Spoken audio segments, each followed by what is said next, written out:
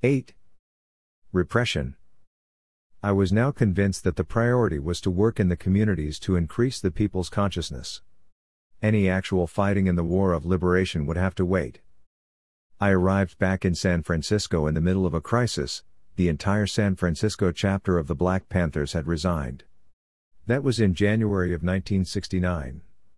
During my absence, the decision makers at the Oakland headquarters had created an internal police force, the Black Guard, and its first act was to go to San Francisco to try to intimidate everyone and bring them under headquarters' direct control. To understand the full impact of what had happened, it is worth knowing certain characteristics about the people in our San Francisco group. We never sought personal glory or attention. We never engaged in power struggles or anything like that. We considered unity and love vital ingredients of any successful struggle. Every move we made was in the interest of the struggle, or so we thought. The party leadership, however, wasn't always on the same page. One incident that highlights the discord between the factions happened on the night of a rally at the Fillmore Auditorium. Bobby Seale came over with a carload of Panthers from Oakland, plus a few bottles of scotch. That not only surprised us but was cause for concern among the San Francisco Panthers because one of the requirements for being a member of the organization was following all the rules and regulations. Rule number 3 stated that no Panther was to be drinking while doing party work, and Rule number 7 stated that no member of the party was to be armed while under the effects of alcohol or drugs. Nothing was said at the time because of the respect everyone had for Bobby, but we all felt that he was showing a bad example and that he seemed to be establishing a double standard: do what I say, not what I do. He and those who had come with him hit the scotch pretty heavy that night, and sometime over the course of the evening, one of the people with him, a man no one knew, pulled out a gun. Luckily, we never found out what he intended to do with it because the instant he came out with it he was pinned to the floor, thanks to the quick action of our security people. Instead of being commended for their vigilance, however, they were condemned by Bobby. That was a flagrant injustice, clear to everyone. The next thing we knew, the Black Guard had shown up, ordered me to turn over the security guard to them, confiscated his weapon, which Eldridge had bought, and then proceeded to beat him as punishment for his vigilance. With incidents like that having escalated the tension, I arrived back in San Francisco just in time to avert what surely would have been a bloodbath. After much discussion, things were kept under control, but the idea that the Panthers should have an internal police force like the Black Guard drove away more than one good militant at that time. For those of us who stayed, we considered it an unfortunate incident and a reminder that we would all do our best to ensure it never happened again. Unfortunately, as far as the San Francisco group was concerned, the seeds of mistrust between the militants at the base and the party leadership at the top had been sown. Soon after that, I was summoned to a meeting of the Central Committee, which by now was really thinned out. Bobby and David Hilliard, the Chief of Staff, did most of the talking, and what it boiled down to was them telling me I no longer had the right to travel without their authorization. No consideration at all was given to the fact that my travels had been done with Eldridge's knowledge and consent. I was convinced that meeting was in retaliation for the incident at the Fillmore Auditorium. They wanted to remind our San Francisco group that the Oakland leaders were still in charge. David asked why I hadn't been there when it was time to barricade ourselves with Eldridge, basically questioning my commitment to the party. When I said Eldridge had told me he wasn't going to do that because he intended to split, he seemed surprised and said no more. The meeting ended with a threat: I would be killed if I went running around again without their permission. My head was swimming. Just 2 days before I'd had a meeting with Bobby and David in which I'd told them of my travels and my assessment of the situation on a national scale, and of my belief that it was now necessary to redouble our efforts on the community level. And now my love and admiration for the Panthers and my renewed dedication, coming as a result of my travels, had only brought threats on my life. I was so upset I couldn't reason. I assumed there had to be a misunderstanding somewhere and all I had to do was figure out what it was and then everything would be all right. By January of 1969 the Black Panther Party had chapters all over the country. The party, as it then stood, had been built up by Eldridge, with the help of countless thousands, naturally, to keep Huey from being sent to the gas chamber. Huey was then in prison at the California Men's Colony in San Luis Obispo, California, and Eldridge had fled the country and gone into exile. None of us who were left really knew what to do. Other than the campaign to free Huey, There was no long-range strategy or plan of action for leading the struggle, despite the fact that we now had a national organization in our hands. We hit the books to grasp Marxism-Leninism as a tool that would help us with the task ahead, and political education became the order of the day. Daily community work continued, but every spare minute was used to study. Each branch was to conduct at least 3 formal political education classes a week, and in addition to attending classes at the branch offices across the Bay Area, we all went to headquarters on Sundays for a general class. The demographic makeup of the organization was such that there were many members who could not read or effectively understand what they were reading, and so we used the tried and true method of going through the materials word by word, line by line, not advancing until everything was understood by all. Ironically, the ideological basis for the internal destruction of the Black Panther Party was laid with the first book we studied. It was Joseph Stalin's The Foundations of Leninism. That text was used to instill love for the party above everything else, even, eventually, the struggle, as it turned out. We didn't know then that Stalin had massacred millions in the name of the party, and I must admit that, at the time, I'm not sure it would have mattered. That thought is very frightening, but it is one I cannot deny. One thing proves certain: if you can get an African American lumpen proletariat to love Stalin, you either have a true revolutionary or a cold-blooded killing machine. As the ideas of Marxism-Leninism spread throughout the party, it quickly became afflicted with avant-gardism and elitism, considering itself the sole possessor of the truth. Anyone who didn't adhere to Marxist-Leninist ideas was treated as an inferior being, worthy of being despised. Adopting the Marxist-Leninist structure of the party, with democratic centralism as its soul, all power was then confiscated in the name of the Central Committee, which, in reality, meant just David and Bobby. In name I was a member of the Central Committee from the time I met Bobby at the beginning of 1968 until I resigned in the autumn of 1972, and during that time there was never one meeting of the Central Committee, nor were there ever points at which members of the Central Committee were asked to vote on any proposition. Or, if there was, I was never told about it. Whenever David or Bobby thought up anything, it was simply sent down through the organization as a directive from the Central Committee. Frankly, I did not object to that way of doing things at the time because I didn't know what else to do. I was aware of my intellectual limitations and had no pretensions of being a political analyst, so I blindly went along with the usurpation of power, as did most everyone in the party at that time. In the beginning of 1969 it also became necessary to clean up the organization and instill discipline. For the mobilization of the Free Huey campaign, recruitment had been wide open, and not much more than loyalty was asked of our members. As long as one did what one was told, that was about all that was required to be part of the party. As a consequence, there were many undisciplined individuals claiming the Panther title. Many Panthers would only show up at rallies or events where they got the opportunity to look sharp in the Panther uniform, but when it came to everyday work like selling papers or distributing leaflets, they thought that was beneath them. Some related only to the uniform and the gun. With the lull in floor show activities after Huey was imprisoned and Eldridge was in exile, these individuals began roaming around intimidating people, trying to prove how bad they were.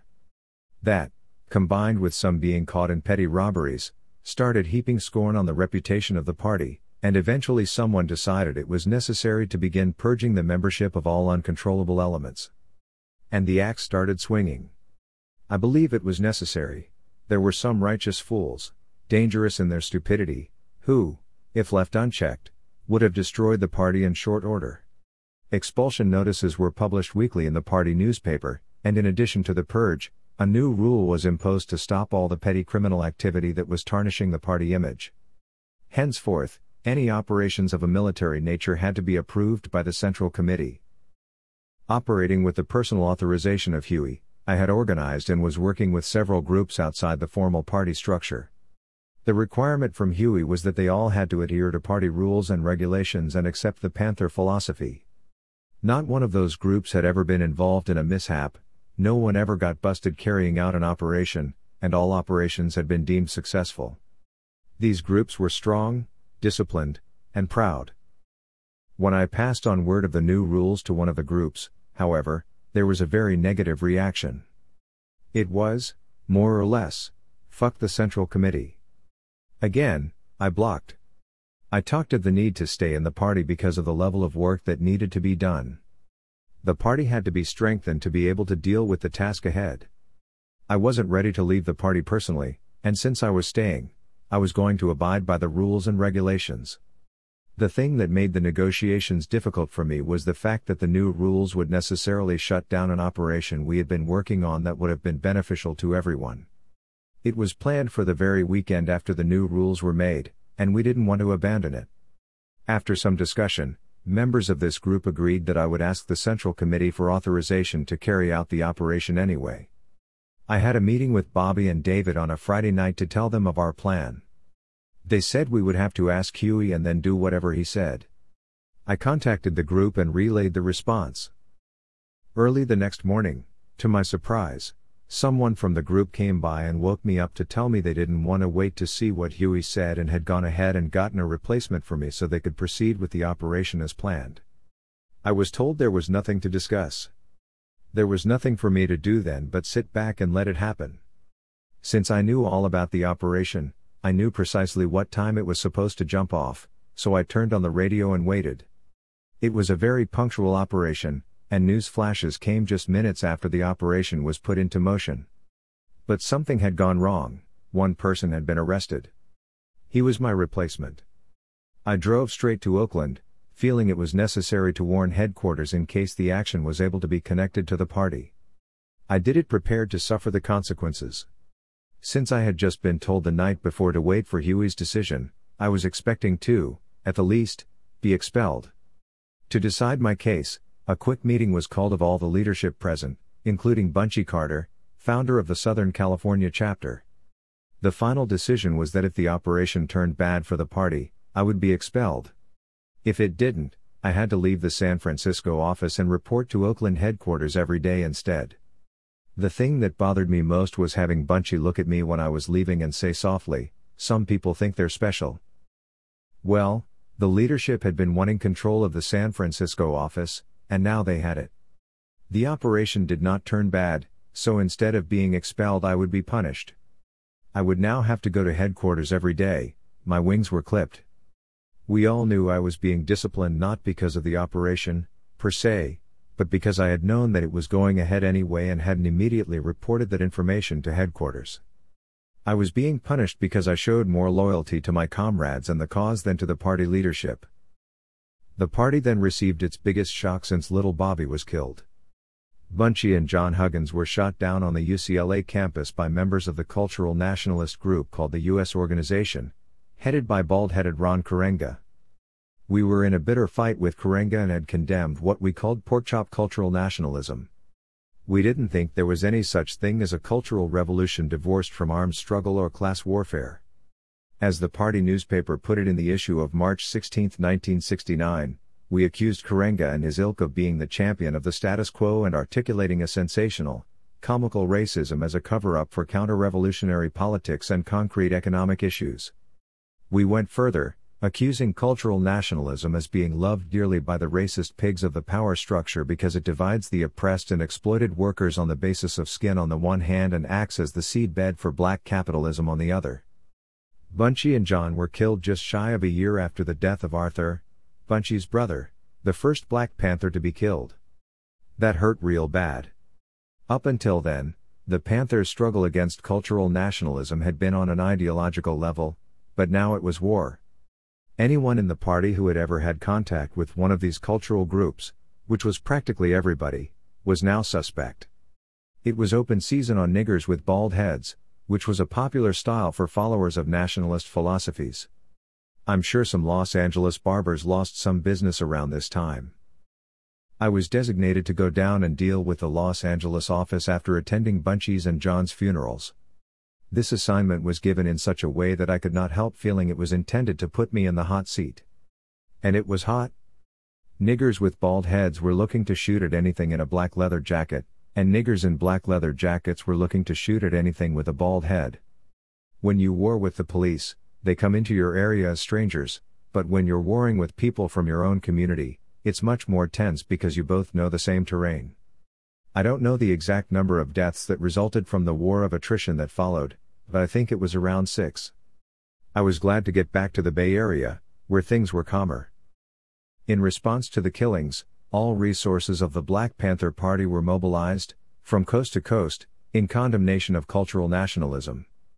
Later, when the COINTELPRO efforts were exposed in 1971, it became clear that the FBI had been right in the middle of it all, pitting groups against each other in an effort to neutralize various efforts to empower blacks. The other notable point of interference from the authorities was of course the April 1969 indictments of 21 Panthers from the New York chapter who were charged with conspiracy in the plan to attack several police stations. Their bail was set at $100,000. It was immediately clear that the operation had been the work of police agents embedded inside the party, and even though all of the Panthers were eventually acquitted, we then found ourselves looking out not just for niggers with bald heads but for agents and provocateurs who said they were on our side. Kathleen Cleaver, who had stayed behind when Eldridge fled the country, was supposed to speak at an anti-war rally in Central Park, but at the last minute the Central Committee decided to send me instead. I was now convinced that every time there was trouble or risk involved, I would be chosen to represent the party. That was okay with me, at least I would be traveling again. But it was a joke sending me to make a speech. I had never done that before and was scared to death.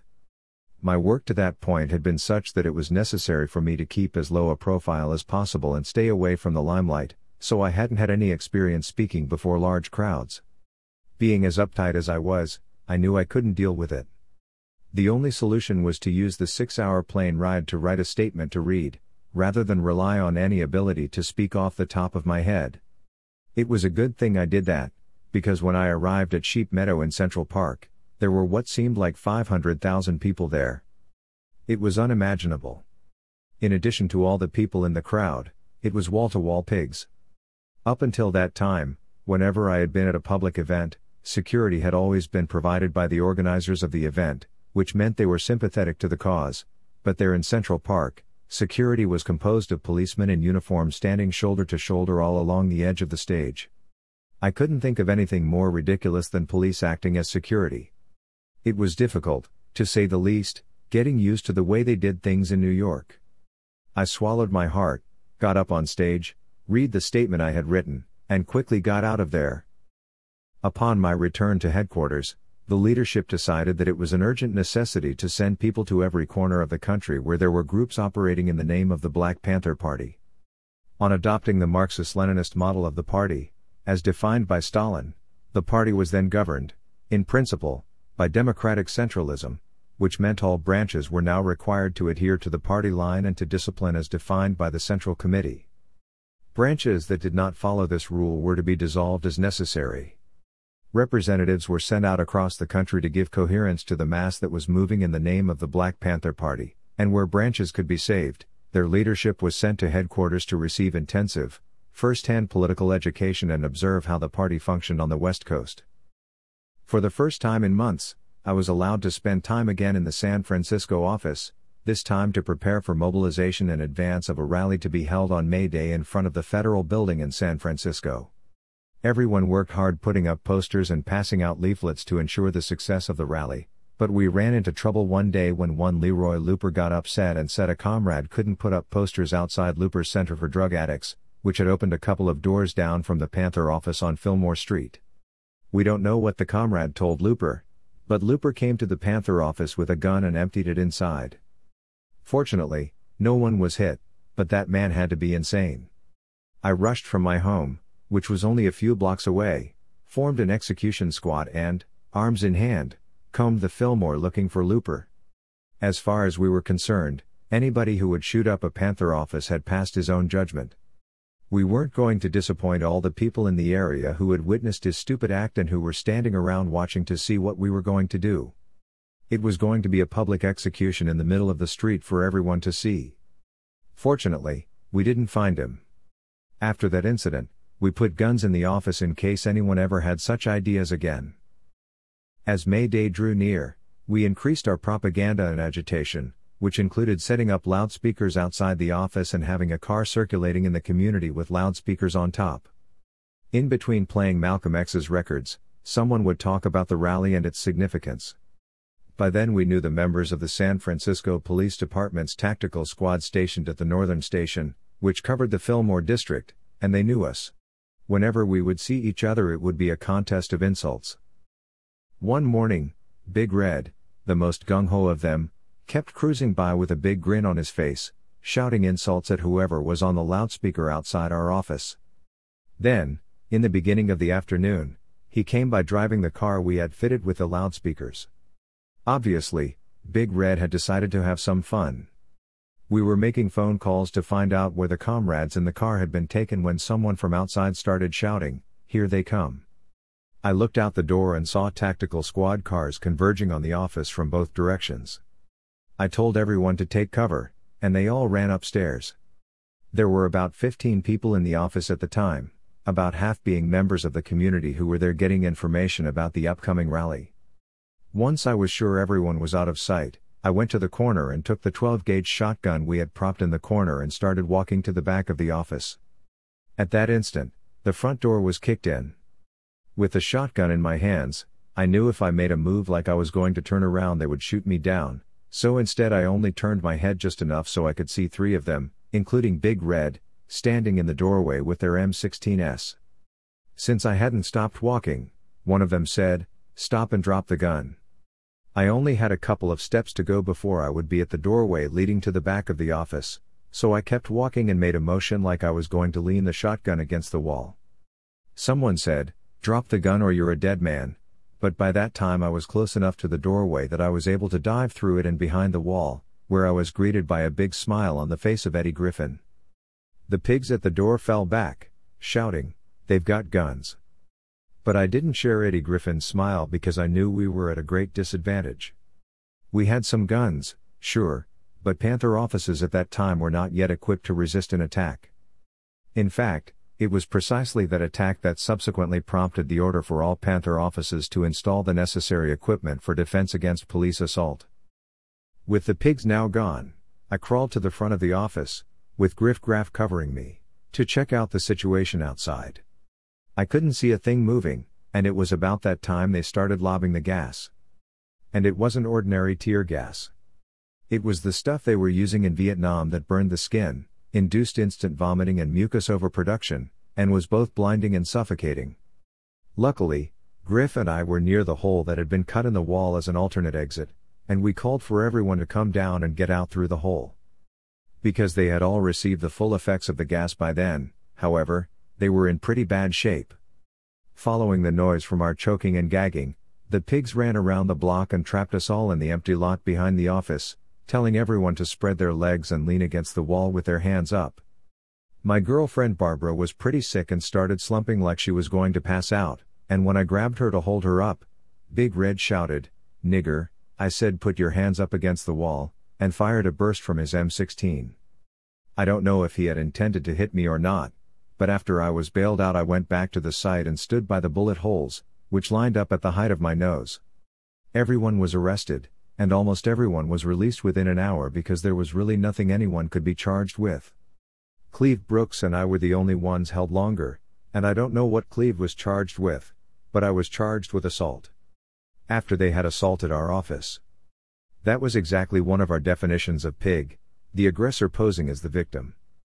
Big Red was quite an actor, and in court he gave an Academy Award-worthy performance telling the judge how I had dropped to one knee while pointing the shotgun at the officers. Anyone in their right mind would know that if I had made a move to turn around I would have been shot down. A few weeks later, headquarters sent me to Boston and Detroit to iron out some organizational problems. The head of the Boston office, Charles Chico Neblett, didn't agree with the party line of making alliances with all progressive forces without regard to color, and he was refusing to pick up the Panther newspapers sent to the airport. In addition, he was showing signs of sudden wealth, which we found suspicious. He had bought a new Corvette Stingray and drove around in it wearing a big fur coat. It was clear to us that he must be ripping off funds from the party. He refused to go to headquarters and answer to that, so I expelled him and all his followers and reorganized the office under the leadership of Doug Miranda. My traveling partner at this time was Robert Spider Webb. Spider had done 2 stretches in Vietnam, as a sergeant and point man on foot patrols, and had survived to tell about it. The point man on patrol is the easiest target and usually the first shot, so the fact that he was alive seemed proof that the Viet Cong hadn't wanted to kill him.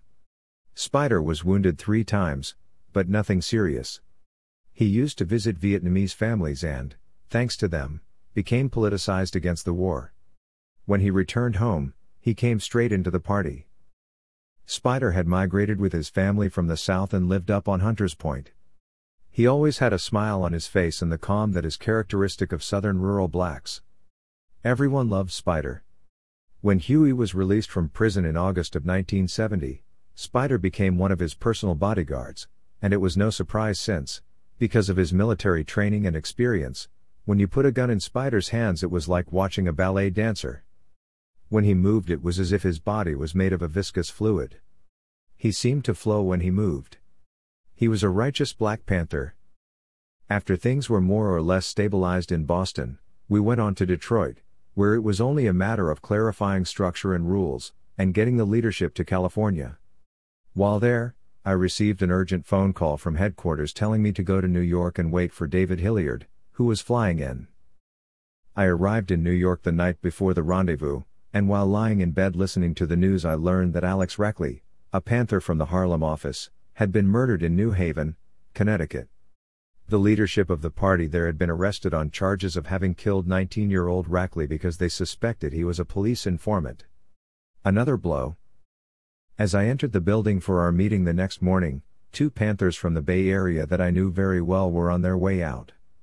They didn't stop, didn't smile, and only nodded their heads and kept stepping. I didn't know what was going on, but there was heavy tension in the air. After the meeting with David was over, my next task was to find a place to stay for myself plus David and Robert Bay, who were not taking a flight back until the next morning. They were very uptight about having to spend the night, all the busts going on had them feeling insecure. I had a girlfriend in New York who wasn't involved in any politics, so I took them to her pad to stay until it was time to go to the airport. Robert was so nervous he spent the night in a chair in the middle of the room with a .38 special in his hands. It's a good thing a cat didn't knock over a garbage can or something, given the state he was in, he might have shot us all. Remembering when Bobby had told me that whenever I saw something that needed to be done to just do it, the next morning I informed David of my decision to stay on the East Coast to try to put the party there back together again after it had effectively been destroyed by the recent incidents in New Haven and New York. In New Haven the chapter literally didn't exist anymore, and in New York, after the bust of the Panther 21, everything was in limbo. All the people who had been sent from headquarters to organize the East Coast were either in jail or on the run, and it was obvious by David's and Robert's current attitudes that they were only concerned about getting out of town and saving their own skins. So, effectively, the East Coast had been abandoned. When I told him my plan, David looked at me like he thought I was crazy and said, "Deal with it." And with that, he and Robert split. 9. The Big Apple. New York, New York, the Big Apple.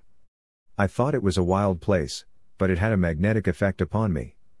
Coming from a place as quiet, clean, and relatively calm as San Francisco, my first impression was that it was the dirtiest place I had ever seen, with chuckholes in the streets big enough to stop a tank. I also noticed that in Harlem, at around 5 or 6 in the afternoon, the sidewalks filled up with people. The only time I had seen people in the streets like that in California, there was a riot or something. It turned out to be a traditional thing to do at that time of day, in part because few buildings had air conditioning and it would be suffocating inside in the summers. The thing that disturbed me most was seeing the adults, kids, and even babies strung out on smack. Even the lampposts were leaning. It was sickening to see kids of 9 or 10 years old hanging onto a parking meter to keep from falling while they vomited their insides out. The most frightening of all was the fact that, after a few weeks, I began to get used to seeing such scenes. They were part of the landscape. Working out of the Panther office on 7th Avenue, between 121st and 122nd Streets, I soon became aware that the representatives who had been sent from headquarters before me had alienated the few people that were still coming around after the 21 bust. They had arrived with the dogmatism and arrogance that most of us fall victim to when we have our first taste of Marxism-Leninism, embracing the tendency to think of ourselves as the sole possessors of truth. In the end, I would realize that true liberation will never come by that route. The first thing I did in New York was attempt to neutralize any police agents still hanging around in the woodwork. I was authorized by headquarters to ban anyone from showing or even talking about weapons or military operations. Anyone violating that rule was automatically expelled. That way, if there were any agents still around trying to entrap anyone, they would have to show their hand. Later, one did. There were several overt provocations carried out by different agencies while I was in New York. They had historically operated on fertile ground, since the city was so big that it wasn't possible for all the Panther members to know each other, as we did in the Bay Area. Our plan was that as long as everyone respected organizational discipline, the only way agents could get anything done was by breaking the rules and exposing themselves. On one such occasion, FBI agents openly deposited money in the bank account of one of the heads of the Staten Island branch of the party. Some way or another the person in question was duped into accepting it, and the FBI doubtless had hopes that this would precipitate a reaction on our part of a magnitude that would permit them to come up with another conspiracy case. Being aware of that, however, we were able to devise a method of dealing with the situation without giving the Bureau the opportunity to vamp on us. I looked for and found a doctor who agreed to administer a truth serum to the man who had accepted the FBI's money. When I offered the dupe the choice of expulsion from the party or an interrogation under the influence of the drug, he chose to resign. We knew we had him, and that was the end of the affair. Or so I thought. 2 days later, the Wall Street Journal's top front page story was about the incident. In terms of everything else going on at that time, it didn't make sense why this story merited that level of attention, especially by the Journal, which is no scandal sheet, and to this day, I'm not really sure why they chose to run the story, but there's no doubt in my mind where they got their information. None of the other papers made mention of the affair. There was another occasion when there was a clear case of entrapment. That time it turned out to be by the New York Police Department. One morning while listening to the news, Zaid Shakur and I were shocked to hear of the arrest of several Panthers in a roadblock at one of the exits of the West Side Highway. It was reported they were heavily armed and were on their way to carry out some military operation. The police said they had been tipped off and laid an ambush. They knew what car the Panthers would be in, its license number, and which exit they would be taking. By all the information they were giving out, it was obvious to us that the police had set up the operation themselves, through an embedded agent, an obvious attempt to strengthen the extremely weak case against the New York 21. Zaid immediately called a press conference and condemned the arrests as an obvious police provocation, adding that if, by chance, there were any active Panthers lured into participating in the setup, they would be automatically expelled from the party. Everyone knew the standing rule that stipulated any member of the party that discussed, planned, or participated in any type of military operation was to be automatically expelled. After we got the names of those involved, it was clear who one of the agents was. He had previously tried, unsuccessfully, to infiltrate the Brooklyn branch of the party, but thanks to the new measures of security, he had been denied entry. Sure enough, just 5 hours after the highway incident took place, he was mysteriously bailed out. We got his home address from his application and took tape recorders and a camera there to interview him. We were surprised that he had given his correct address, but by the time we arrived, 4 black plainclothes policemen were already moving his belongings out of his apartment into a waiting van. We parked on the corner and watched the operation for a while, then split. It was obvious he was already in hiding and wouldn't be showing up. The difficulty with that affair was the suffering of those who had allowed themselves to be entrapped. They had, openly and consciously, ignored party discipline, and yet after they were arrested they wanted the party to come to their rescue. It was difficult but necessary to enforce party rules and regulations. It was especially disturbing when the mother of one of the victims came to the office to ask aid for her son and I had to deny it. I felt that the security of the party had to take priority, and no exception could be made for those who openly violated discipline. The rules in question had been devised to protect members of the organization from just such provocations, and if we looked the other way on this first infraction, that would jeopardize everyone's security. It would have made us easy targets for all the other snakes lying in the cut, waiting to strike. There were already 21 people under indictment for conspiracy charges thanks to the work of at least 5 known agents who had not only infiltrated the party but had helped organize the New York branch at its inception. The only way I knew of to put an end to such activities was to enforce strict discipline. Sharon and Zaid were my right and left hands. You couldn't find better comrades, and together we started slowly putting things back together. Contact with all progressive forces in the area was as solid as any place in the country, and I was calling headquarters practically every day asking for their help in fixing the party on the East Coast. One of the most urgent needs was for intensive political education. There really was no unity of ideas as to what the Panther Party stood for anymore, and it wasn't doing any good having Panthers in the streets with everyone saying something different. Headquarters sent Sam Napier and Sister Diane, a white woman from Los Angeles, who, as far as I knew, was not even in the party. She was a very close comrade, however, and had worked with the party in Los Angeles as well as visited and stayed with us in San Francisco. One of the obstacles in working with the people on the East Coast was the fact that, since the 1920s, New York had been the citadel of black nationalism. For almost 50 years, the people in Harlem had been listening to leaders from Marcus Garvey to Elijah Muhammad and Malcolm X, and by the end of the 1960s, black nationalism was practically in their genes. Yet Hilliard had sent Diane, who was white, to help out. I could think of no one better to deal with the political education classes than her. She was into Marxism-Leninism long before any of us and was a perfect pedagogue. Luckily, we were able to convince everyone she was Mexican and turned a potential disaster into a good thing. Within a few weeks she had everyone more or less thinking along the same lines when they went out to do community work. This was all great for the party, but I couldn't help but think that Hilliard sending Diane was clear evidence of what he thought of my efforts to reorganize the East Coast. After things had shaped up considerably, we organized a rally at a park in Harlem. I requested a speaker from headquarters, and David came. Despite pouring rain, the rally was a success, and David was apparently impressed with what he saw of our organizational efforts, because upon his return to headquarters he sent Al Carroll and JB to help out. That was all that was needed. Al and JB were from San Francisco, and you didn't have to tell them anything. They knew what to do. One of the efforts we took seriously was the health and well-being of our members.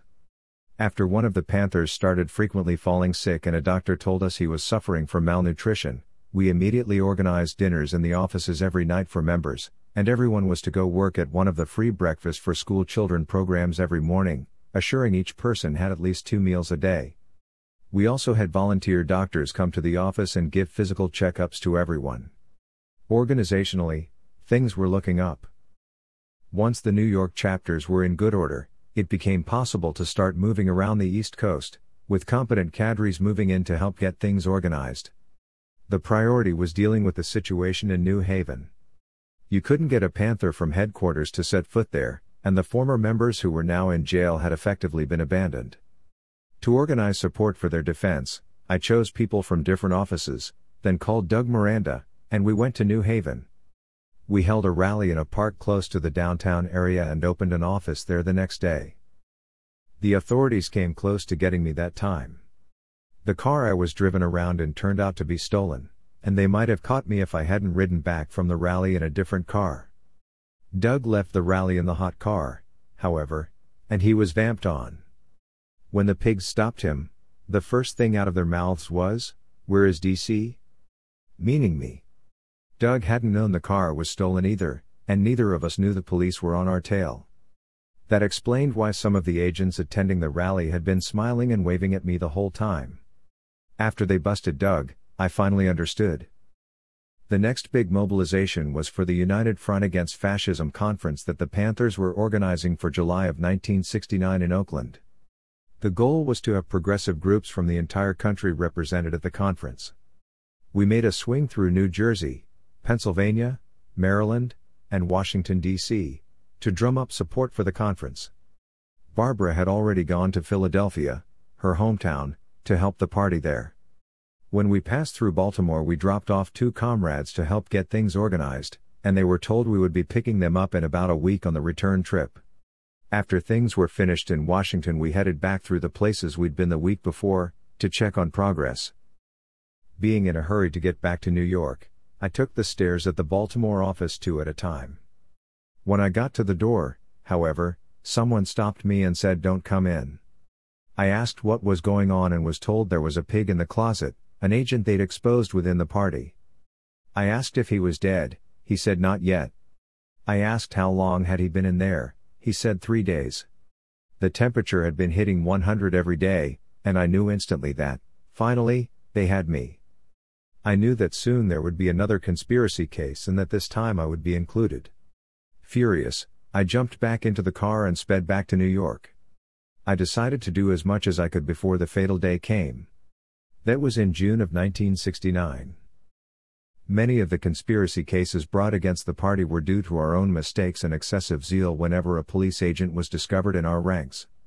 Instead of a small group dealing with things like that, whole branch offices got involved, and that always allowed the authorities to make sweeping arrests. We more or less delivered ourselves to the pigs with these conspiracy cases. I am convinced that most of their agents were sacrificed for the very purpose of allowing them to put whole chapters out of action. And that, of course, led to mistakes, like the case of Alex Rackley, the dead Panther at the center of the New Haven chapter's downfall. Alex was an immigrant from the South and hadn't had any schooling. He couldn't read or write, and everyone knew that, but he loved the party and wanted to participate in everything, just like everyone else. That was still during the time of our Little Red Book worship. One day, someone went to the toilet and Alex was sitting there, he hadn't locked the door, and he had a red book in his hands. Open. I'm sure no one knows whether or not he even had it turned the right way, but what they saw had been enough to convince the New Haven leadership that Rackley was an agent, and for that he paid with his life. Stalin was not dead. It wasn't long before police swept through the organization and turned it inside out. Despite the tension and suspicion we had to deal with, mobilization for the anti-fascism conference had gone well, and the event was a success, at least when it came to attendance. Movement representatives came from across the country, all very dedicated and conscious people, but politically, what a disaster. The Black Panther Party had more or less become the avant-garde of the entire radical movement, largely because of its combativeness and progressive political line, but that same dogmatism did not always combine well with the timidity of most white progressive organizations. Mainly due to a passive racism, whatever the Panthers said was law. And we all went for it, at least for a while. Since I had been working on the East Coast, I didn't know exactly what was going to be on the program of the conference, but I knew it was our golden opportunity to get something going on a larger scale. There had never been such an assemblage of progressive forces in the contemporary history of the movement. When I arrived at headquarters for the conference and learned that the program was focused only on a plan for community control of the police, I couldn't believe my ears. They had to be kidding. But no, that was the program. After all the organizing and mobilizing of people to go all the way to Oakland, they were to be force-fed only that one small message. Nothing more. I was embarrassed, for everyone. Why was I staying in the Panther Party at that point? The main reason was because of my love and admiration for Huey and Eldridge, and the love I had for the party and what it had represented for me. I couldn't stop hoping that somehow things would get straightened out. One of the most powerful forces that kept me in the party was the deep comradeship that I had come to know for the first time in my life.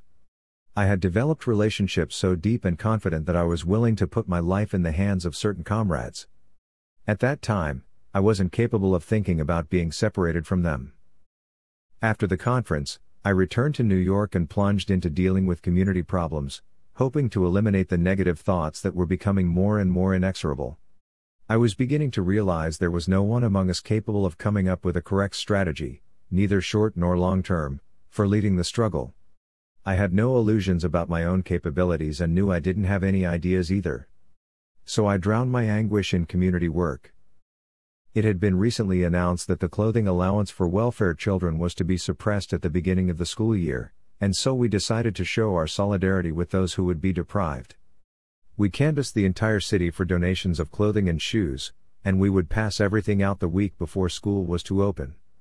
The free clothing program was launched.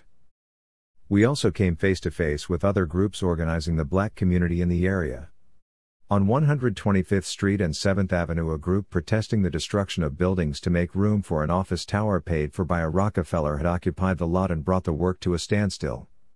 The people involved in the occupation were philosophically part of the black nationalism movement, which was strongly against the Panther position of working with all progressive forces regardless of race, but in the spirit of progress, 2 nights a week we went with the entire Harlem branch of the Panthers to the lot to wage fierce ideological battles with this group, an exercise that ended up being productive for everyone. After a few sessions, it became clear that those running the hardest line had embraced capitalism, and most of them had a particular interest in or were owners of black shops. It was always amazing to hear them arguing against working with whites and then turning the discussion to the need for blacks to stick together and come to their shops and buy one of their $50 dashikis. In contrast, Fred Hampton, the young leader of the Chicago branch of the party, had organized the Rainbow Coalition with white immigrants from Appalachia, who had formed their own organization, called the Patriot Party, which had been modeled after the Panthers.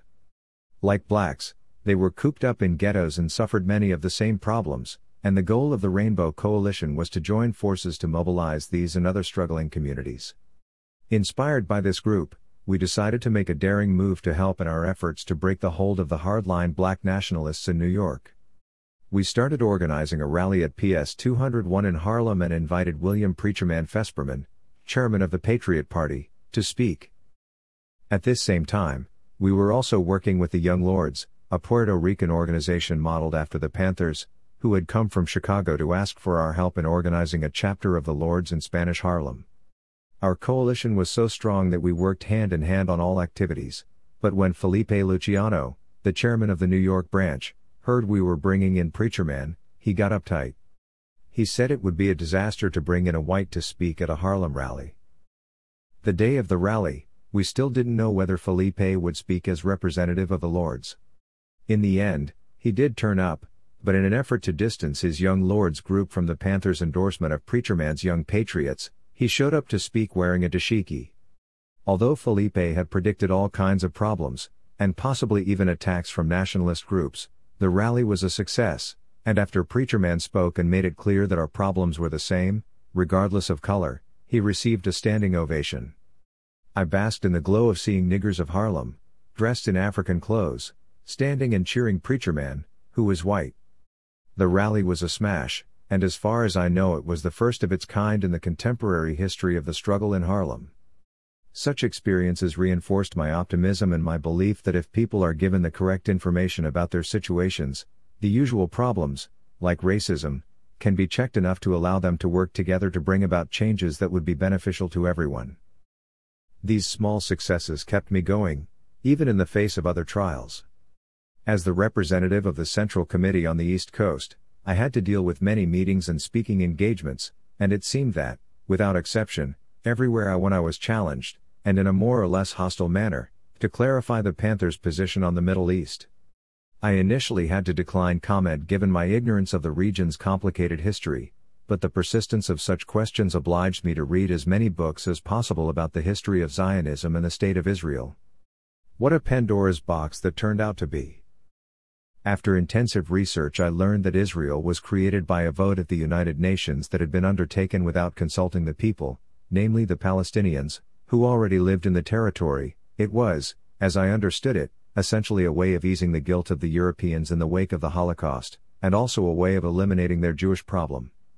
It seemed to me that the ideas of Theodor Herzl, the father of Zionism, and Elijah Muhammad, the founder of the Black Muslims, were about the same things, and also that their efforts were born of similar desperation to the point that they could see no other solution to their problems than to acquire territory where their people could live separate from everyone else. Just as the Panthers had derided black nationalism as pork-chop nationalism, I began calling Zionism kosher nationalism. The economic base of the support for the creation of the State of Israel was to be found in its strategic location.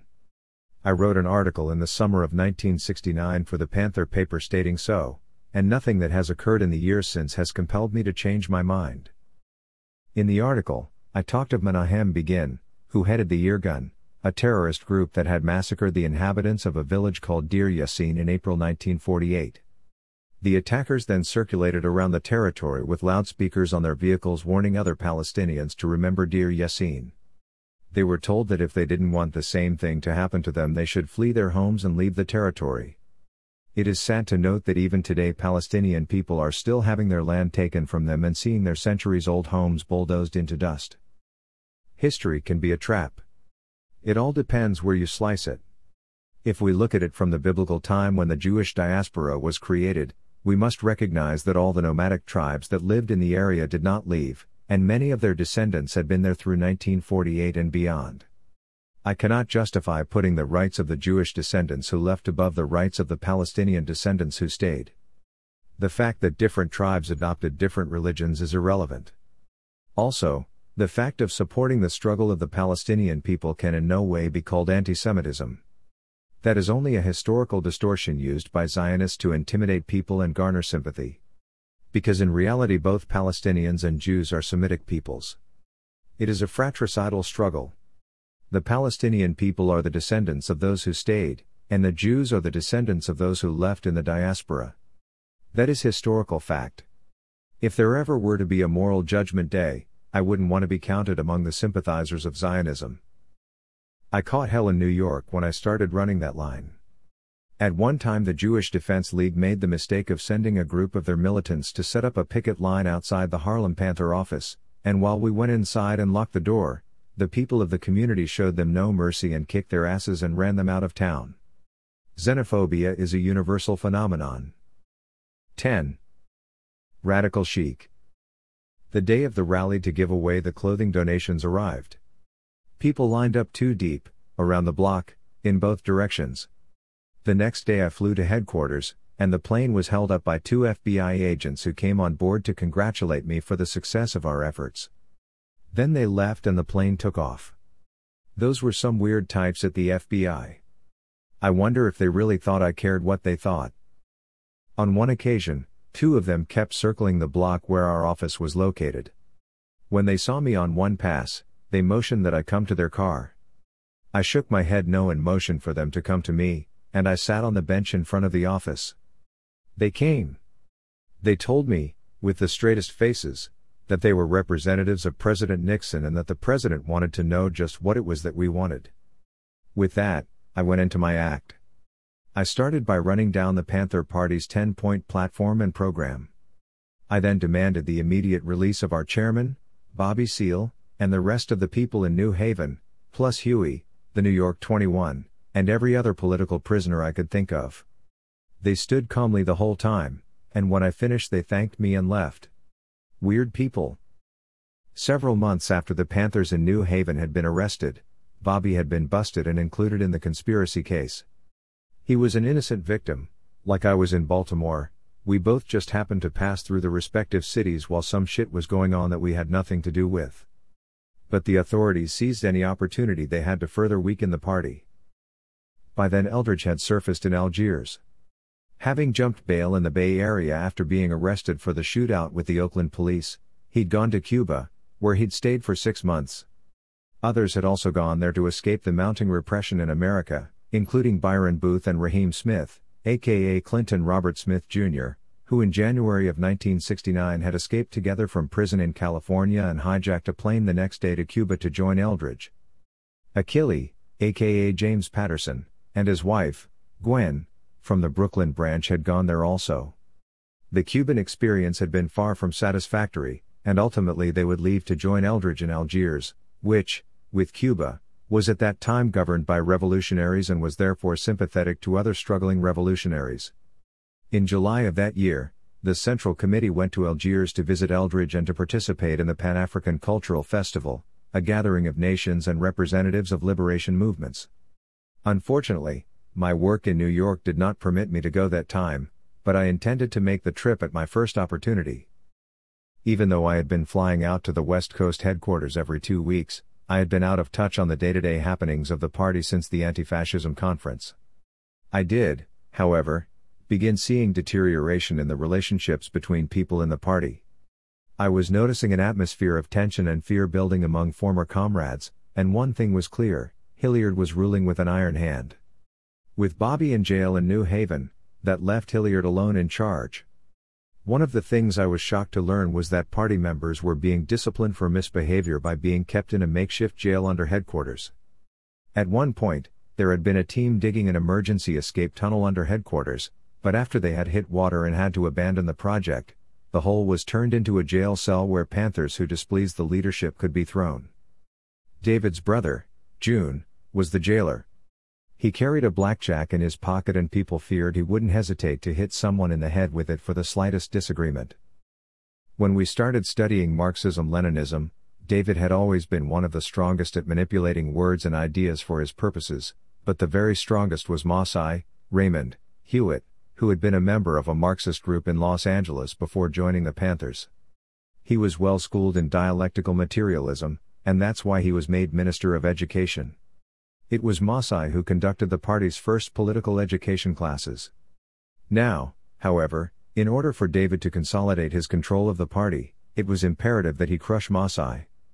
Maasai, being one of the leaders not then in jail, was the only thing between David and undisputed leadership. As I traveled between New York and the San Francisco Bay Area, I noticed something was happening to Maasai, although at first I couldn't recognize what it was. It was only when I flew in one weekend and discovered that Maasai had been hit in the head with the blackjack and put in the hole that I began to understand. He was being punished for something ridiculously insignificant, and it was clear to me then that he was being tamed. After that, every time I saw Maasai, he was silent. He seemed to talk only when he was asked something directly. Maasai, the one who had first helped us understand on Practice by Mao. When I finally understood what was going on, I became even more cautious. Only yes people were kept at headquarters at that time, and I knew that if I ever said or did anything that upset David, he could do with me what he wanted. I vowed then that if I managed to not be killed by the Panthers, I would live to see them regret they hadn't found a way to do it. The only hope I saw for the party then was that Charles Gary was still working to get Huey out of prison. Huey was our only hope. But Gary had better hurry or there wouldn't be anything left of the party to straighten out. Denunciations had become a regular thing, and expulsions were the order of the day, and no longer just for legitimate causes and to clean up the party, but now to get rid of people David or June didn't like. After people were expelled, there would be an article in the Panther paper denouncing them for being agents provocateurs, pigs, crazy, or something else. The Panther paper became a tool of defamation. It got to the point that the mass line became the party line. In other words, if someone said anything about, for example, one of the conspiracy cases and their position didn't coincide exactly with the propaganda that was being put out by headquarters, they were branded a traitor. After severe physical punishment they would then be expelled and denounced in the paper. Take the case in Baltimore, for example. The pig they had in the closet turned out to be a real police agent who had infiltrated the branch, and when that was discovered, he was killed. I wasn't there, and I don't know any details, nor am I prepared to pass judgment as to whether that particular agent should have been killed or not, but I can say that doing things that way worked against the goal of developing the consciousness of people, which was what we were supposed to be focused on. People can learn from negative experiences as well as positive ones, perhaps even more so. On one of my trips to headquarters, David told me to go to Algiers and see Eldridge. I was pleasantly surprised. There was nothing I wanted to do more than that. I got my passport and made reservations for about 3 weeks later. Emery Douglas and Judy Hart, now Judy Juanita, also would be going. It was the first good excitement I had felt for some time. The next week, back in New York, I was heading to my pad after a day's work at the Harlem office when I spotted cars full of men parked all over the neighborhood. There was no doubt in my mind that they finally had my number. I rushed into the pad and told my girlfriend Suzanne that pigs were all over the place and to start making phone calls. And then I immediately went outside. I didn't want them to bust into the pad, there was too much valuable equipment that would be lost. Some of them were already walking up the other side of the street, and when they saw me come back out, they froze. If I had any hopes they were in the neighborhood to deal with something else, those hopes were laid to rest. My plan then was to try to get into the subway, but when I looked over my shoulder, they were piling out of cars on both sides of the street and some were already walking fast in my direction. I ran into the bar on the corner, but the bartender couldn't make change I needed for the phone, so I ran back outside, where at least I could attract a crowd. As I stepped outside, I was surrounded and arrested. I asked for what and was relieved to hear them start talking about violation of some gun laws. I didn't really understand what it was all about, but since I hadn't heard the word Baltimore, I had new confidence and went into my act. I demanded to see a warrant, which they didn't have, as it hadn't yet arrived from San Francisco, and then I started hollering for help, saying that I was being kidnapped, etc. I could have won an Oscar for my performance that night. It turns out they were agents from the alcohol, tobacco, and Tax Bureau of the Treasury Department. They were responsible for enforcing the federal gun laws that had just been passed, and the Federal District Attorney of Northern California had decided to arrest me as a test case for a new law that stipulated it was a felony offense for an ex-felon to have a firearm in his possession. The felony was from when I was busted working for the post office more than a decade before. The gun in question was the one I had supposedly used to assault the police who had attacked our office in San Francisco back in April. It was now November. They were going to take the case all the way to the Supreme Court, meaning that I was likely going to be convicted, with each appeal we might make being denied all the way up to the Supreme Court. It was a way for the feds to keep me hung up in courts. When they took me to their offices, it was clear they weren't regular police types. There was some young rookie standing in the hallway jumping up and down saying, "Good work, good work. Real square." It was his boss, the head of the office, who had led the raid. When they went to fingerprint me, it had been so long since they had busted anyone, the ink pad had dried up. I asked to be allowed to make the phone call I was entitled to and then dialed direct to the Panther office in Berkeley. David came to the phone, went into a rage, and started cursing and threatening me. I was speechless. He thought I had arranged to get myself busted to avoid going to Algiers to see Eldridge. I couldn't understand why he would think I would want to avoid seeing Eldridge. I was taken to the federal holding jail, and not only was I fingerprinted there but I was body printed too. I had never heard of such a thing. I still wonder if that was normal. They had me rolling in ink, arms, legs, chest, and back. It might have been done to intimidate me, and the most uncomfortable thing was being sent to my cell naked. I was taken to court the next day. The federal prosecutor asked that my passport be confiscated, and although the judge denied his request, he did uphold the request that I be restricted to New York, my place of residence, and to San Francisco, the location of the court where I was to answer to the charges against me. At last, the police had the means to keep me from traveling around doing my job. I was convinced that had my passport been confiscated, Hilliard would have sworn it was a setup on my part to avoid making the trip to Algiers. Murray Kempton, a New York writer and journalist, bailed me out of jail. He would later write a book on the New York 21 called The Briar Patch, The People of the State of New York vs. Lumumba Shakur, et al., for which he received the National Book Award in 1974.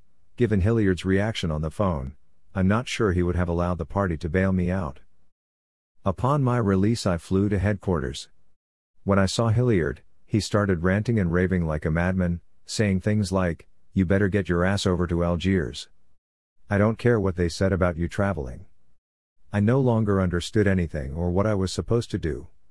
Later, I overheard him talking in the next room to Connie Matthews, the party's international coordinator, saying, "Well, if he's not a pig then he's got nothing to worry about." I began to see a pattern. Masai had been neutralized and now it was my turn, even though if anyone knew of my honesty and devotion to the struggle, it was David. There was no way he could believe I was an agent, not with all he knew about me. Yet it was clear that he was going to neutralize me by trying to convince others I was a pig. I relaxed a little then, knowing he would never succeed with that. Nevertheless, I made a point of avoiding him until I went to Algiers. Finally, the big day arrived. I was going to see Eldridge again.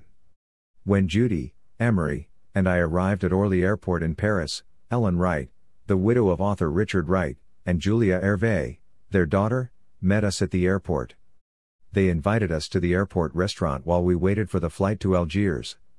To reach the restaurant, we had to pass through customs into French territory, and as soon as we did, some men in civilian clothes flashed us official-looking identification cards and asked us to follow them.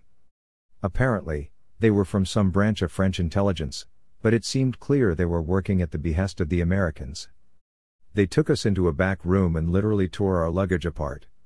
A uniformed policeman did the searching and seemed to really like his job. He threw stuff everywhere. He was as nasty as any pig I had seen in the States. We were finally let go, but not in time to catch the flight to Algiers. Ellen then invited us to spend the night at her house.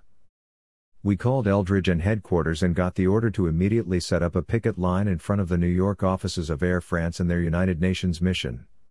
The French authorities had to be shown they couldn't mess with us with impunity. When we returned to the airport to take the next scheduled flight to Algiers, we were again taken to the back room, and again we were released after the flight had left. We were furious to see the French authorities kissing ass and doing the Americans' dirty work. We went back to Ellen's, made more phone calls, and requested that influential friends of the Panthers intervene at the French embassy in Washington and lodge a protest against our treatment at Orly. Something apparently worked along the line, and when we returned the next day for the last flight to Algiers, we passed through without incident. On the way to the gate, I heard a voice calling, Monsieur Cox, and I turned to see a policeman running down the hall carrying one of my file folders. Not only had we been harassed by the authorities, but it turned out they were thieves as well. I wondered how the folder had been stolen right in front of my eyes. When they were going through our stuff in the back room, I thought I was watching their every move. The file that had been taken contained letters from families of prisoners held in Vietnam.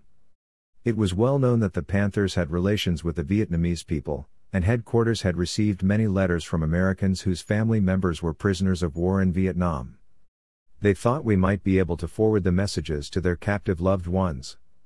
Obviously, that upset the powers that be, who took it as a blow that people who had sons, brothers, cousins, fathers, and uncles imprisoned in Vietnam felt more confident going through the Panther Party than the government.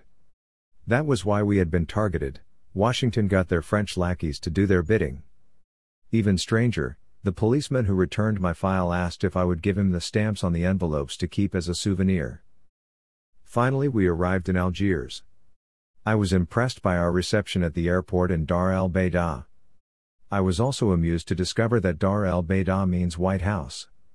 Security men at the airport took us out of line and expedited all the formalities, and then we found Eldridge, Raheem, and Byron, who were waiting for us. As we drove through Algiers on our way to Eldridge's pad-out and Point Pescade, I had images of Pontecorvo's film Battle of Algiers swimming in my head. Point Pescade was where Ali La Pointe, the movie's main character, was from.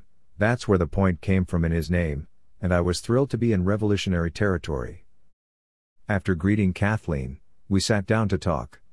Eldridge wanted to know what was going on back at headquarters. Not knowing exactly what he knew, I kept quiet, waiting for a clue, hoping to see exactly where he was coming from. He told me David had sent me to Algiers for them to kill me. I felt like I'd been hit by a sledgehammer. My head started reeling. I couldn't think. I didn't really hear anything else that Eldridge said, although after a couple of tokish of good North African hash, I calmed down a bit, enough to understand that, as far as Eldridge was concerned, the Black Panther Party was conducting itself like a bunch of sissies. He pulled out Panther newspapers from the past few months to show me that there were no longer any images of guns in the paper. He couldn't see where the party was going. I was speechless. Those past months I had spent my energies getting support organized for the New York 21 and the people in New Haven, in addition to doing community work, and being so isolated from the center of power and decision-making that I hadn't noticed the changes in the paper. I was well aware, of course, that it had become a tool Hilliard used to condemn those in his disfavor, but the political shift had slipped right past me. Eldridge, however, saw it for what it was. The party was floundering. I agreed but had no ideas about what should be done. When Byron asked why Hilliard wanted to get rid of me, I really didn't know. Having nothing but the desire to see the Panther Party become the force capable of leading the struggle, I couldn't see why anyone would want to reproach me. I was sure my devotion to the struggle and the party was as strong as anyone else's, if not stronger. I couldn't think of anything I had done to get on David's bad side. Perhaps Hilliard wanted me out of the way because San Francisco had some of the most devoted and disciplined people as could be found anywhere in the party, people devoted to the struggle and not to any personal gain, and maybe Hilliard felt threatened by that. At the time, I gave no thought to his thirst for absolute power. As someone who never had any thoughts about personal power, and being mostly unaware about the effects of such power on some leaders' mentalities, I had overlooked that aspect of things. As was the case for Stalin, Hilliard did not have among many Panthers the moral authority that came of being respected within the party for his integrity, courage, or devotion to the struggle. The only thing that had put him in the position of power as the highest-ranking member of the party was the circumstance of the struggle, specifically that he was the only remaining leader not in jail or exile at the time.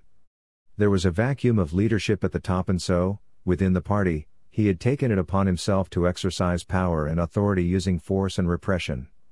Thinking back, it's too bad he didn't show some of that same viciousness the night little Bobby was killed. Hilliard was one of those arrested in the shootout, and he was found hiding under a bed in the house next door, the house some policemen had stood on to shoot down at little Bobby and Eldridge. Feeling relieved to know Eldridge was not against me, the rest of my stay in Algiers was exciting, especially because I got to meet representatives of liberation movements from all over the world. It was the first time I was able to see the effects of our movement on the international level. Blacks in America were seen by many foreigners as being at the forefront of the worldwide struggle of oppressed people seeking liberation. Our courage was considered exemplary because we were actually struggling from inside the boundaries of the dominant world power. My devotion to the struggle was only deepened by all those new contacts. I met Elaine Klein, later known as Elaine Mukfi, who worked at the Ministry of Information, having left the States in 1951, during the McCarthy period, for France, where she stayed for 10 years. She had gone back to work at the United Nations with the Algerian office, as the unofficial Algerian mission at the UN was known during the War of Liberation from the French, and after independence, she moved to Algeria in 1962. Soon she was working in President Ahmed Ben Bella's Press and Information Office, and she continued to live in Algeria even after the coup that brought Houari Boumediene to power in 1965. More than any person, she was responsible for arranging the Panthers' welcome in Algiers, and Eldridge's especially. She is the one who made all the necessary contacts, and I hope she will always be remembered for that. Through Elaine, we also met Zora Selami, who worked with Elaine and later became the wife of Ben Bella. We were invited to the embassy of the National Liberation Front of Vietnam to celebrate their National Day. That was a great honor for us. Little did we know that, later, their villa in the LBR sector of the city was to become our embassy, where we would house the international section of the Black Panther Party. One day during my Algiers trip, I received an urgent phone call from R.J. Engel, my lawyer. He told me that the judge assigned to my case was giving me 48 hours to report to him or he would issue a warrant for my arrest. I'm sure the judge did that at the request of the CIA or the FBI. If they hadn't been involved, the judge would have just waited until my next scheduled court appearance. I had little choice but to curtail my Algiers visit and return to San Francisco. On my way back through the Orly airport in Paris, I was once again summoned to the back room, and this time there were no pretenses. The questioning was done by an American, and I don't know which intelligence service he worked for. He could have been CIA or FBI, but he was grubbier than any FBI agents that had ever crossed my path in the States. His disposition was as nasty as any racist policeman you could find on any street in the country. Naturally, we had no nice things to say to one another. Finally, I was allowed to catch my plane. I wondered whether they were trying to make me miss my court appearance. I arrived at the San Francisco airport around 9 in the morning, and the hearing was at 11. Instead of Judge Robert Peckham being satisfied at my appearance in court, he ordered my passport confiscated. It was clear he was working under orders. My coming back immediately was clear proof that I wasn't trying to run away, so he had no reason to ground me unless someone had told him to. Not having a passport presented me with a new set of problems. With potential consequences from the affair in Baltimore still hanging over my head, I wanted to be prepared to move at all times. Thinking about how to get around not having a passport, I remembered a playmate I'd grown up with who had been born the week before me. I knew his parents' names and his place of birth, so I sent off for his birth certificate, which I figured would come in handy in case I ever needed to get a new passport. When the birth certificate came in the mail with no problems, I felt more at ease. In December of 1969, while I had been in Algiers, Fred Hampton, the chairman of the Chicago Panthers, was murdered in his bed, in his sleep, by a team coordinated by the FBI and Mayor Richard Daley's police. 4 others were injured and another, Mark Clark, was killed in the raid. The authorities had every reason to be afraid of Fred, since he was the one responsible for organizing one of the most revolutionary forces in the movement, the Rainbow Coalition, composed of the Panthers, the Young Lords, and the Patriot Party. The last of these, representing poor, rural whites, were despised by Chicago's white communities, who saw them as immigrant hillbillies with backward cultures and funny accents, and the treatment they received from the police was similar to that received by blacks. Fred's work made clear to them the advantages that working with blacks, through the Panthers, would have in their struggle against a common enemy. In bringing these groups together, along with the Puerto Rican community represented by the Young Lords, Fred had become a powerful, charismatic revolutionary leader. And it was a mistake to kill him in his sleep. Up until that time, many potential supporters of the party had been lying back thinking that we were exaggerating the dangers inherent in the repressive potential of American authorities. If the pigs had ambushed Fred in the street and then lied about it, those people would have been able to hold on to their doubts. But breaking in and shooting Fred while he slept was just too much for the people to dismiss. There was not a single event that brought the Panther Party more support than the blatant murder of Fred, who had been shot while sleeping in bed next to his wife, who was 9 months pregnant. And as of this writing, January of 1981, the guilty have still not been punished. That is, those who actually coordinated and carried out the attack. Now that I was back in the States, I was relieved to find upon my return to headquarters that Hilliard had calmed down considerably. He didn't know that I knew he'd sent me to Algiers to be killed, and I preferred to play it cool and act like I knew nothing about it.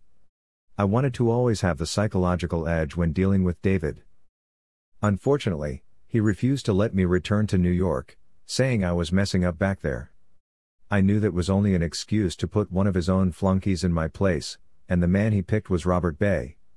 Once I'd gotten things organized and running fairly smooth, including garnering support for the New York 21 and the people in New Haven, Hilliard was ready to go back in and take control.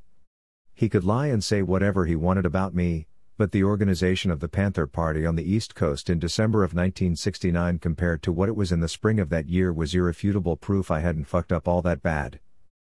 This was the time when I finally made the decision to leave the party. Now I just had to figure out how I could do it without having my name smeared in the Panther paper, or being killed. In the meantime I just hung around headquarters in the East Bay or at the San Francisco office. The federal authorities had effectively clipped my wings, and since Hilliard said I couldn't go to New York, I was stuck in the Bay Area. I moved to Hunters Point, which had always been a magnet for me. I was comfortable there. I also got busy in the community, helping where I could. Synanon, a local drug rehab organization, made contact and said that if I would participate in their weekly criticism sessions, they would give the party some of the tons of surplus food stored in their warehouse. That was a real bonanza. I would have gone twice a week if they had asked. After the free breakfast for school children program, the free health clinics, and the free clothing program, we now had a free food program. Synanon was helpful to us, but it was also rather strange. In terms of helping people withdraw from heroin, Synanon had great success, but the weakness I saw in their system at that time was that most of the ex-addicts could not function in the outside world. As long as they lived inside the Synanon environment, they were okay, but once they left, there were many reshoots. The artificial environment inside Synanon became just as indispensable to them as heroin once had been. I also found the format of their criticism or character destruction sessions problematic. After my experiences with people off the streets, including junkies, I had become a firm believer in criticism and self-criticism, but only if it was used constructively. Synanon's approach was to have its members endure aggressive criticism from fellow members during special therapy sessions, and I could never get behind the idea that personal attacks to try to hurt someone was an effective way of getting them to improve their lives. I believed in comrades helping each other and forging unity. In my experience, that seemed to work as an incentive toward positive action. Anyway, we got the food from Synanon and the people in the community were happy, so it all worked out. On Hunters Point, every family on the hill got at least one bag, and there was always enough food to distribute on both sides of the bay. Needless to say, that solidified the Panthers' ties with the community, not to mention our security. After the first day's distribution, the neighbors around the office would report to us every time they saw a police car pass by. When Emery and Judy finally returned from Algiers, Charles Gary, the Panthers' attorney, called a meeting with Emery, David, and myself. The tone and nature of his questioning was my first indication that all was not well between the leadership of the party and Eldridge. When we were asked our evaluation of Eldridge's behavior, Emery kept repeating, "The man's crazy, the man's crazy," but he gave no details to substantiate what he was saying. After all I had seen from the current leadership, I assumed we were basically being asked to discredit Eldridge. And I wasn't going for it. I decided that at the first opportunity I was going to join Eldridge in Algiers. To hell with all this shit. As far as I was concerned, the party was finished, and it was just a matter of time before that would be clear for all to see. With the repression that had come down on the party from the authorities, not unexpected given our philosophy, those making the decisions started backing away from each other and kept on backing away until the final split. I was not aware of any attempt to devise new strategies and tactics to deal with the present conditions, and it seemed that the days of action were long behind us, leaving nothing but a lot of empty rhetoric and profanity. The Panther Party had become quite expert at identifying the problems and the real enemies, but in terms of analysis toward developing strategies, giving directions, and providing leadership to the struggle, zero. Nothing. Other than the few community programs, the only activity the Panthers were engaged in was defense work for all the comrades behind bars. I guess to keep me cool, Hilliard told me I could go to New York for a few days if I wanted. I caught the first thing smoking. I arrived at the moment our defense committee, headed by a white radical named Marty Kenner, had organized a fundraising affair for the New York 21 at the Manhattan pad of Broadway composer and conductor Leonard Bernstein and his wife, Felicia. The Bernsteins, along with friends of theirs, were alarmed at the growing repression against the Panthers and wanted to hear, straight from the horse's mouth, just what we were all about. I went to their Park Avenue penthouse that night to represent the Central Committee. It was a curious evening to say the least. Felicia Bernstein seemed to be a genuinely concerned person, and Leonard was also, but he was a good actor, so I don't know if he really showed himself that night. Otto Preminger, the film director, appeared to be the most politically conscious of anyone there, and broadcast journalist Barbara Walters was the most honest. She made it clear that she would never allow me in her house and that she didn't approve of our activities. She only wanted to know if, in order for us to have what we wanted, she would have to give up her own comforts.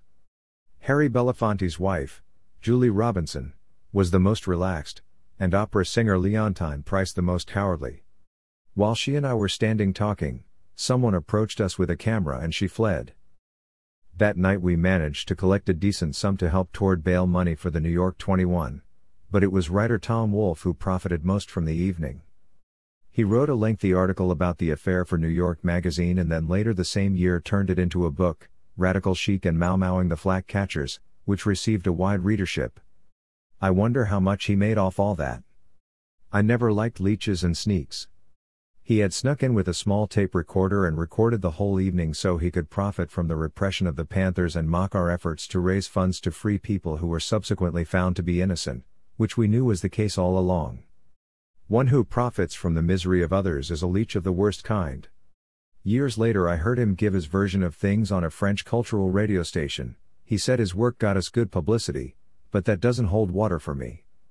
The Panthers were in no need of publicity help in those days, not with all the media coverage we were getting on our own. A full-page article about the party ran in the Societies section of the New York Times the next day, written by columnist Charlotte Curtis, who had been in attendance. As this layer of American society began to give us support, the reaction from the authorities was immediate and fierce. They launched a national campaign of slander and intimidation against what they, following Tom Wolfe, called radical chic. Many of our supporters from that class were intimidated and retreated, and the rest of the evenings we had planned similar to the Bernstein affair were cancelled. I had a secret meeting with Felicia Bernstein at the studio where she painted, and she told me of the misery she and Leonard had endured since the night of the gathering. They had been receiving constant hate mail and phone calls, including threats to their lives. She wanted to know if there was anything I could do to help. I could think of nothing, other than to reiterate my belief that all people should stand up and defend what they believe. Otherwise, fascism has fertile ground in which to grow. As a result of all the noise about the Bernstein gathering, talk show host Dick Cavett asked that I appear on his show. The opportunity to get our views across to a nationwide audience could not be passed up, and although I was uptight about it, having never overcome my timidity when speaking before groups, I was obliged to accept this type of public engagement because there were so few of us left in the Panther leadership. It was an uneventful evening, and it was disappointing but not unexpected that the show followed the typical practice of inviting a Tom to balance out the presence of a militant. I remembered the same tactic being used whenever Malcolm X went on TV or radio, using blacks to trap other blacks in contradictions. In this case, I was put up against Eleanor Holmes Norton, a black lawyer who worked for the American Civil Liberties Union. She had successfully defended a free speech case for Alabama's segregationist Governor George Wallace. It seems that Wallace's civil rights had been violated, and when he called upon the ACLU to defend him, they successfully did so, using a black lawyer. How sinister can you get? Not wanting to be tricked into a conflict on live TV, coast to coast, with another black person, which was exactly what they wanted, I only said I thought it was possible for a person to be too objective, using the black lawyer as an example. Walking in Harlem the next day, I was stopped by some black Muslims selling newspapers who congratulated me on how I dealt with the situation. Jean Genet, the French novelist and writer of the play The Blacks, was in liaison with the Panther support group in France, headed by Michel Persitz, and he decided to come to America to help us organize support for political prisoners in the intellectual community. He was denied entry, but thanks to the efforts of Persitz and Connie Matthews, Genet was eventually let in and he made his way to our Bay Area headquarters. Genet couldn't believe his eyes when he saw how we were living. The armor plates and sandbags guarding all windows and doors, with portholes for shooting out of, was something he couldn't reconcile with his image of the United States of America, the land of the free and the home of the brave. With the constant attacks on Panther offices across the country, however, he quickly understood over the course of his visit the necessity of such measures. While in the States, he moved from coast to coast, waging struggle on behalf of political prisoners. He was tireless. He had arrived with only the clothes on his back, his sole luggage his wallet containing what appeared to be hundreds of scraps of paper with scribbling on them, all of them held together with rubber bands and stuffed into his back pocket. While he was in Berkeley, we had been invited to an afternoon cocktail party organized at writer Jessica Mitford's home on Regent Street. Jean, Masai, Emery, David, and I went to talk about the repression being waged against the party. Tom Hayden and Stu Albert, two of our staunchest allies from the radical white movement, were also present. The rest were mainly intellectuals from the Bay Area. Tom had been arrested and charged with conspiracy after the Chicago police riots at the Democratic National Convention in 1968, when Bobby Seale had also been arrested. There were 8 defendants in all, and at their trial, Judge Julius Hoffman had ordered Bobby to be tied and gagged. Being the only black among the defendants, plus being the only one to be tied and gagged, it was a clear case of racism at work. When Tom spoke about the incident at the Mitford gathering, David thought he wasn't making that point clear enough, and he became furious, as only he could, or at least as furious as he could be when there was no immediate threat to him. He threw a soda pop bottle at Tom, and in response all the Panthers rose and jumped across the table to take up defensive positions. Genet was one of the first across the table. He was moving, instinctively, with us. My mind was blown and I began seeing him with new eyes. But, frankly, I was most shocked by Hilliard's action in the first place. And he hadn't even hit Tom, who had ducked out of the way. The bottle hit the teenage daughter of one of the guests, right in her face, and as she was screaming and bleeding, I knew we had forever lost the support of anyone we'd hoped to win over that night. Bobby, Erica, the New York 21, and everybody else needed all the support we could get, and yet there was David, trying to impress everyone, make them think he was a tough guy, but turning everyone off. I never got the chance to find out what Genet thought about it all. The only time we had a private conversation, we were debating what constituted revolutionary art. Running the party line, I argued that it was content that determined whether or not art was revolutionary, while Genet insisted that, no, it was not content but the practice of using a medium in a totally new way that determined whether art was revolutionary. Genet, I would later come to think, was right. His position was the solid one. My position was based on not wanting to be accused of deviationism in case he later repeated our conversation to others. Dogmas and party lines are the enemies of creativity and freedom of expression.